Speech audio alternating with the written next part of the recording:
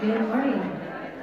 Good morning. I'm so happy to see that you came. I thought if you saw the 7 woes that you'd all schedule your root canals for today. So thank you for coming. Thank you for coming. So as you can see, I have titled this 4 questions and 7 woes when left and right attack center. I think it's 4 questions and 7 woes sounds like a movie title. But the questions are from self-righteous religious men who are terrifying bullies. They're frightened for their lives and their power, and they want it for themselves. But this dialogue that Jesus has with them is considered one of the most important dialogues in the Bible, other than the parables and the miracles in the gospel tradition. So these men are afraid they'll lose their power and want to humiliate Jesus. So, here I am with my husband. As new Christians in the 60s, my husband and I were excited to serve Jesus, and that was a good thing. But we were influenced by popular authors of the day, and that was sometimes good and sometimes bad. Some of what they said was instructive, and some of it was manipulative and soul-deadening. We got involved in a church where the pastor was bombastic, authoritative, and destructive under the biblical guise of correct doctrine. It was self-righteousness veiled in the phrase grace, and that was bad again. So we became self-righteous and sure that we were the only ones who had things right. Our children finally convinced us to leave that church, so we did. We started attending University Presbyterian Church, and Earl Palmer taught us and corrected a lot of the false teaching that we had received. And this was humbling and a great, huge relief. We had raised our children with a lot of false guilt around the false doctrine. And it took me a long time to be able to tell anyone that we had been so duped. So, that's hard to confess to you. In our passages today, Jesus will come head to head with men who teach and live what they believe is God's word, but their teaching is anti-God and anti-grace. Now, perhaps you've been in a situation where someone said something to you or asked you a question, you couldn't think of a retort or the answer to the question, so later on you're going over it and over it in your mind and you think, this is what I should have said. Well, Jesus is so in the moment and so knows what's going on that he never has that problem. So he demonstrates what it is to be constantly aware of the motives and deeper meanings behind words. When we do inner healing prayer here in this church, people come and they have a presenting problem, and often it is manifested with anger, jealousy, vindictiveness, unforgiveness.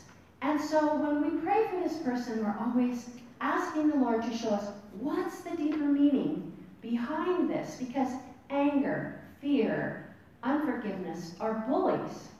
And Christians should not live with external bullies that try to tell them how to live, or internal bullies that tell them how to live. The follower of Jesus is never freed or free when they are being bullied. And that's what Jesus is going to address today, the bullies. And so we are blessed by Jesus' insight. And in our lesson today, in our scripture, we have political left, the Sadducees, and the political right, the Pharisees. And they become their worst selves when they unite to try to bully Jesus. But he represents the center, or freedom. And here, Jesus is going to win. But there is still no understanding from the left and the right. Jesus will grieve their lack of understanding and pronounce doom to their power grabs.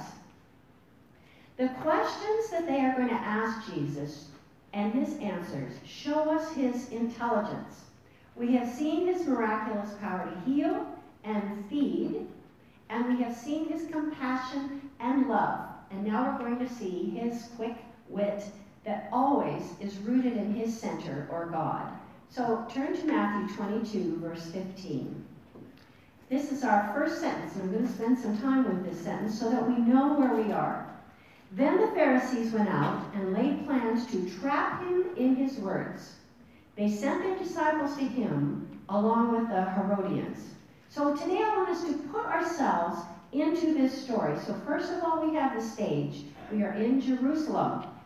Jerusalem at Passover. Jerusalem has gone from about 40,000 people to over 500,000. And the sun is beating down, and there's the noise of the carts and the cobblestones and the animals and the crowds, and it's dusty, and people are shouting, there's street vendors, there's traffic jams, and people are running around and children screaming. It's a busy, lively city. Okay, that's the stage. Who are the players here? The Pharisees, the left, and they represent religious power. And if you have the sheets, or you refer to the sheets from your notes that I handed out earlier in the year about the Pharisees and the Sadducees, there are some extras on your table. And you will see that they are a group, they're middle class laymen, and they hold to the law for purity, and they think Jesus is a dangerous radical. All right, but let's look at our sentence up here again. Then the Pharisees went out and laid plans to trap him with words. Did they go themselves? No, they sent their disciples. So we have the Pharisees' disciples, the younger men, because the older men didn't want to be part of this confrontation. So they sent their younger men because they would be free to ask these questions. And then we have, look at this, we have the Herodians. Who are they? They are Jews that lean towards Rome. And so we have the Pharisees, and on the other side of the Pharisees are the Zealots. And then we have the Herodians, and the other side of them are the Roman militia. So these two opposite sides are coming together to put Jesus in a vice. What's the backstory? Jesus has just entered Jerusalem, as we heard through Palm Sunday. He came. They're shouting, "Hosanna to the Son of David." They're calling him their Messiah. And then what does he do? He goes into the temple and he turns over the tables and he says, "You've turned my house, you're a den of thieves." And he says, "My house is a house of prayer." And then the children in the temple, it says, start shouting, "Hosanna, Son of David." So here Jesus is being called Messiah. The Pharisees hear this, the Herodians hear this, the Sadducees hear this, and they got to stop it. So what do? They get together and they try to trap him, as it says, in his words. Do you see the irony there? John the Apostle calls Jesus the Word. Can you trap the Word, the one who originated words, with words? I don't think so, but they're going to try. So they come to him and they say, "Teacher," oozing charm from every pore. They oil the way around the floor. "We know that you're a man of integrity and that you teach the way of God in accordance with the truth. You aren't swayed by others because they pay no attention to who they are." Oh, they're going to trick the Son of God with flattery. Is that laughable? I think so too. Okay, tell us then, they say, "what is your opinion? Is it right to pay the tax, the imperial tax, to Caesar or not?" This is a black and white question. There is no third way. Is government king or is God king? And the tax was fiercely resented by the Jews. Now, Jesus says, knowing their evil intent, he says, "You hypocrites, why are you trying to trap me?" He tells the crowd that they're trying to trap him, and he knows. He says, "Show me the coin used for paying the tax." They brought him a denarius, and he asked them, "Whose image is this?" And whose inscription? And this is what it looked like. It's the inscription, Divine Augustus. And this is an offense to the Jews because it calls Augustus God. When Jesus says, when he talks here, he's using the present tense. So what he's going to tell them is as true today as it was then. And what belongs to God is the center of the question. God's humanity, us, we bear God's image. This coin bears Caesar's image. So you give to Caesar what is Caesar, and to God's what is God's. So we have the Pharisees who give too little, and the Herodians who give too much. That same day, the Sadducees, who say, Matthew warns us, these people say there's no resurrection. They came to him with a question. Teacher, Moses told us that if a man dies without having children, his brother must marry the widow and raise up offspring for him. This was a law that Moses set up to protect widows so that they would always have support and protection. But the Sadducees are now going to twist this. And they say Moses is their only teacher. And also, remember, they believe in no resurrection. So they say, now, there were 7 brothers among us. The first one married and died. And since he had no children, he left his wife to his brother. The same thing happened to the second and the third, right down to the 7th. Now you'd think, why didn't about the 4th get the picture here? But they didn't. Anyway, so finally, the woman died, so no one would else have to marry her. Now then, at the resurrection, whose wife will she be of the 7, since all of them were married to her? This sounds like another musical. 7 brothers for one bride. Makes you want to sing, bless your beautiful hide. No, we wouldn't have done that. Anyway, I only know one woman who wept at Jesus' answer. He says, you are in error because you do not know the scriptures or the power of God. At the resurrection, people will neither marry nor be given in marriage. And this is where that woman wept. She wanted to be married to her husband in heaven. The rest of us probably are just fine without them. They will be like the angels in heaven. Now, Jesus does not say we're going to be angels. It's not like we get wings or a halo. It sounds like there's a corpse going by out there. Anyway, okay. And then Jesus says, about the resurrection from the dead, have you not read that what God said to you? I am God of Isaac, God of Jacob. He is not the God of the dead, but the living. So Jesus says, you're way off and you have no power because you don't know the scriptures.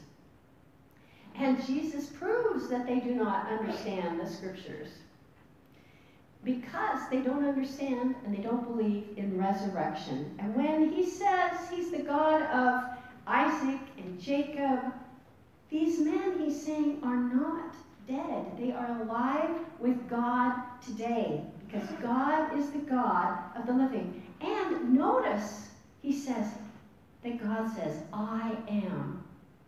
And if you read the Gospel of John, John picks this up and repeats over and over, Jesus saying, I am the bread of life. I am the door. I am the good shepherd. I am the way, the truth, and the life. Jesus says he is the I am of God. Our Heavenly Father is the author of life, and his life is eternal, and this is the root of what we believe as Christians. We go around at Easter and we say, Jesus Christ is risen. He is risen indeed. Okay, so this should govern all that we do, the fact that we believe in eternal life. When the crowds heard this, they were astonished at his teaching. Notice that the crowds are astonished, but not the religious people. I try to imagine myself in that crowd. I'm hearing this conversation between Jesus and these religious people, and I've been trying to be a good Pharisee or Sadducee or Herodian, and I have been so frustrated trying to do all of these good works and keep all these laws, and Jesus comes along, and I hear him teach, and I go, oh, thank you, thank you. So, we need to hear the truth, and we need to be freed. Hearing that Jesus had silenced the Sadducees, the Pharisees got together.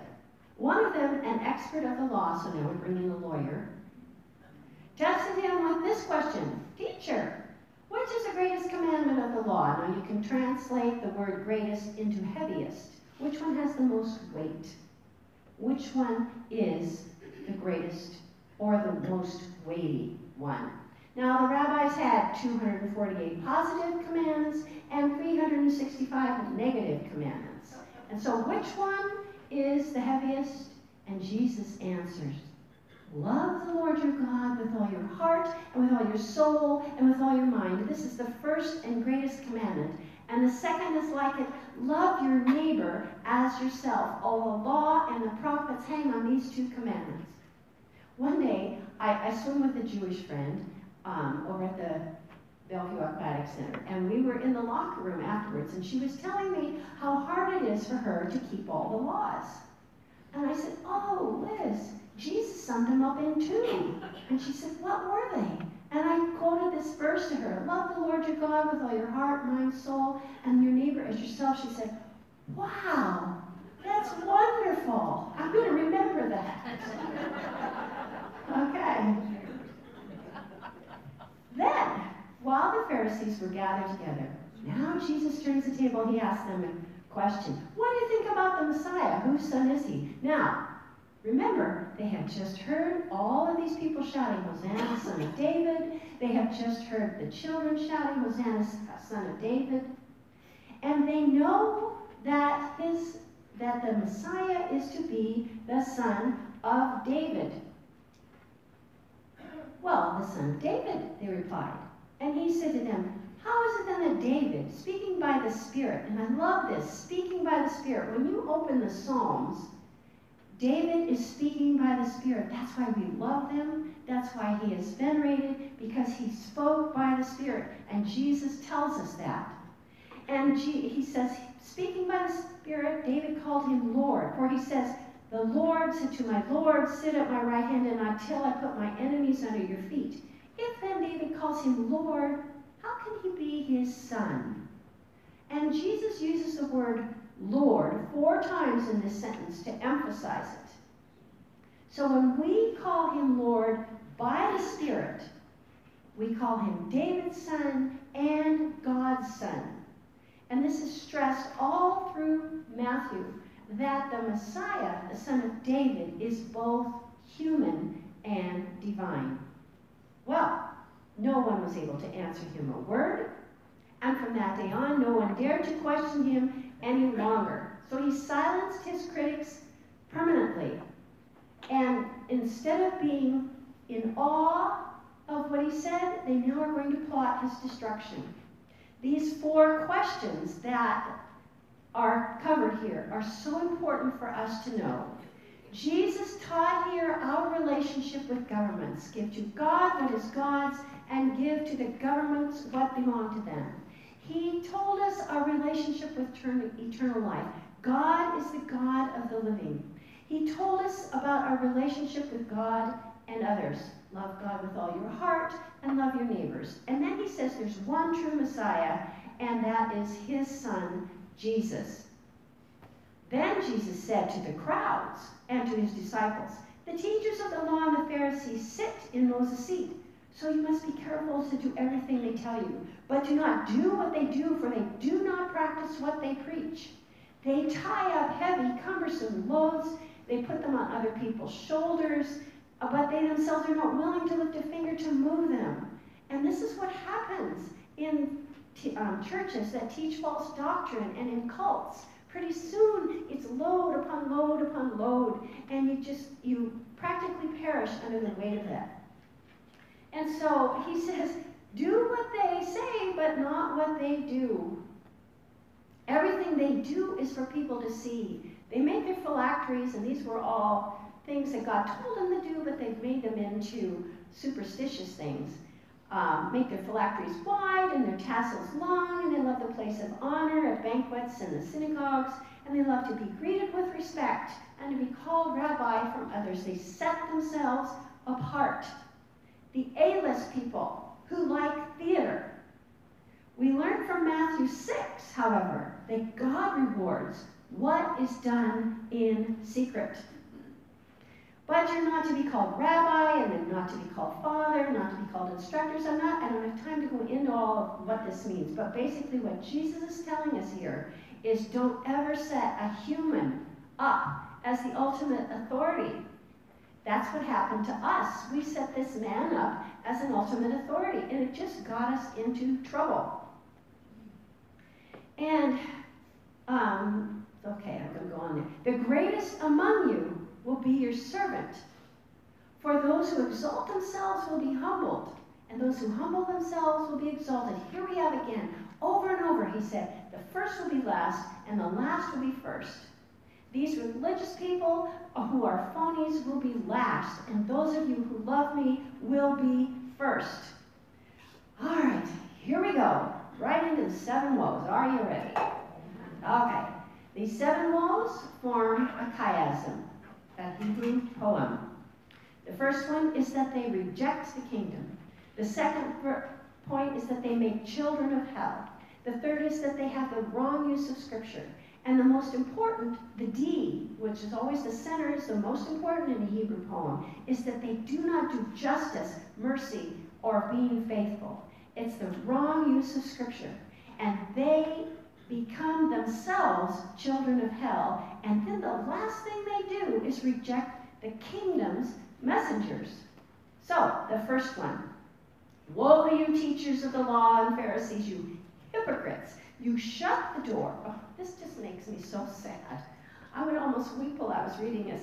Someone shutting the door of the kingdom of heaven in people's faces. You yourselves do not enter, nor will you let those who enter who are trying to. Shutting the door. The door of the kingdom is always to be open. Woe to you, teachers. This is our second point. Teachers of the law and Pharisees, you hypocrites who travel over land and sea to win a single convert, and when you succeeded, you make them twice as much a child of hell as you are. The third one. Woe to you, blind guides, blind fools, blind men. And then he's going to go on about how they twist things that they put on the altar. They're swearing by something they put on the altar and not the altar. But the bottom line is that what the altar is sacred. And you are not to twist scriptures. He says you twist sacred vows. Their teaching is not to be tricky. And tricky teaching is not of the Holy Spirit. Finally, in the middle, no justice, mercy, or faithfulness. Woe to you, teachers of the law and Pharisees, you hypocrites! You give a tenth, this is what the law said to do, but neglect justice, mercy, and faithfulness. It's not enough to keep one part of the law and ignore the most important, God's justice, mercy, and faithfulness. You blind guides. I love this, is my favorite line of all of them. You strain out a gnat, but swallow a camel. Just think about it for a minute. Swallowing the camel. I imagine a camel went by and a gnat went by just as he was saying that. Okay? All right. Then there was the wrong use of Scripture again. Woe to you, teachers, laws, and Pharisees. You clean the outside of the cup and the dish, but in the inside is full of greed and self-indulgence. This is a wrong use of Scripture. Blind. First, clean the inside of the cup and the dish, and then the outside will also be clean. And then they become a child of hell. Woe to you, teachers and Pharisees.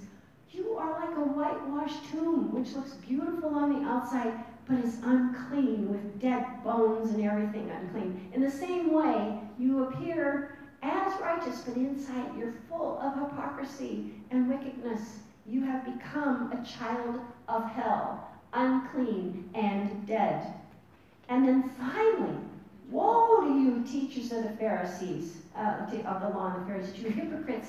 You build tombs, you decorate the graves, and you say, if we had lived during the days of our ancestors, we would not have taken part in the persecution of God's prophets. No, but he says you testify against yourselves because you are doing this. You complete what your ancestors started. You snakes, you brood of vipers, how will you escape being condemned to hell? John the Baptist also called them snakes and vipers. And then he goes on to say, of the people that they shed the innocent blood. Okay. Truly, I tell you, all this will come on this generation. And these men are going to be alive, most of them, during the fall of Jerusalem. That terrible time when Jerusalem fell to the Romans. And I'm not even going to begin to tell you all unimaginable things that happened when Jerusalem fell to the Romans. And then Jesus turns to his people and he says, Jerusalem, Jerusalem. And this is when you love a child and they've done something bad and you go, honey, honey, like that. It's just intense grief and longing. Honey, honey, Jerusalem, Jerusalem. How often? But he's not going to give up. I have longed to gather you, your children together as a hen gathers her chicks under her wings. But you were not willing. Jesus is grieving for what is going to happen to these people. Your house is left to you desolate. Jerusalem is going to fall. For I tell you, you will not see me again until you say, blessed is he who comes in the name of the Lord. The withdrawal of Jesus is the worst thing I can imagine. He says his goodbyes and leaves the temple. It has been a very busy Wednesday. But, he says, this is not the ultimate goodbye. He says, until he is going to come again in complete triumph. Look, your house is left desolate. For I tell you, you will not see me again until you say, blessed is he who comes in the name of the Lord. That's our last passage for today. But Earl Palmer taught me that for every negative, there's a positive. So I have found the positive. I'm going to compare for you now this chiasm of woes with the chiasm of the blessings found in Matthew 5. In Matthew 23, he says, you've rejected the kingdom, you have shut the door. But in Matthew 5, he says to his beloved, poor in spirit, inherit the kingdom. It's an open door. And then, in Matthew 23, you make children of hell, and there's no comfort in that. But he says in Matthew 5, those who mourn are comforted. In Matthew 23, he says the wrong use of Scripture twists God's words. But in Matthew 5, he says the meek inherit the earth and are willing to learn. In Matthew 23, he says there was no justice, no mercy, no faithfulness. But in Matthew 5, 6, and 7, he says the righteous will be satisfied and the merciful will receive mercy. Then he says in Matthew 23, you have the wrong use of Scripture. But in Matthew 5, he says the pure in heart will see God. They have an open heart to God, and they will know God and his Scripture, and it will be powerful for them. Then he says, you have made children of hell in Matthew 23, and the inside is unclean and dead. But the peacemakers in Matthew 5 will be called the children of God. And finally, you have rejected the kingdom's messengers, and you risk condemnation to hell in Matthew 23. But in Matthew 5, the persecuted for righteousness own the kingdom of heaven. In closing, I'd like us to sing together. I'm going to turn this off here. Don't turn it yet. I won't. This little light of mine, I'm going to let it shine. This little light of mine, I'm going to let it shine. This little light of mine, I'm going to let it shine. Let it shine, let it shine, let it shine. Don't let Satan put it out. I'm going to let it shine. Don't let Satan put it out.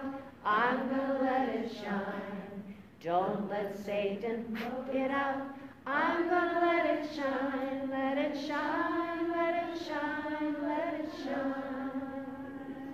What's the other verse? Hide it under a bushel. Hide it under a bushel. No, I'm going to let it shine. Hide it under a bushel. No, I'm going to let it shine. Hide it under a bushel. No, I'm going to let it shine. Let it shine, let it shine, let it shine. Thank you very much, ladies. God bless you. That's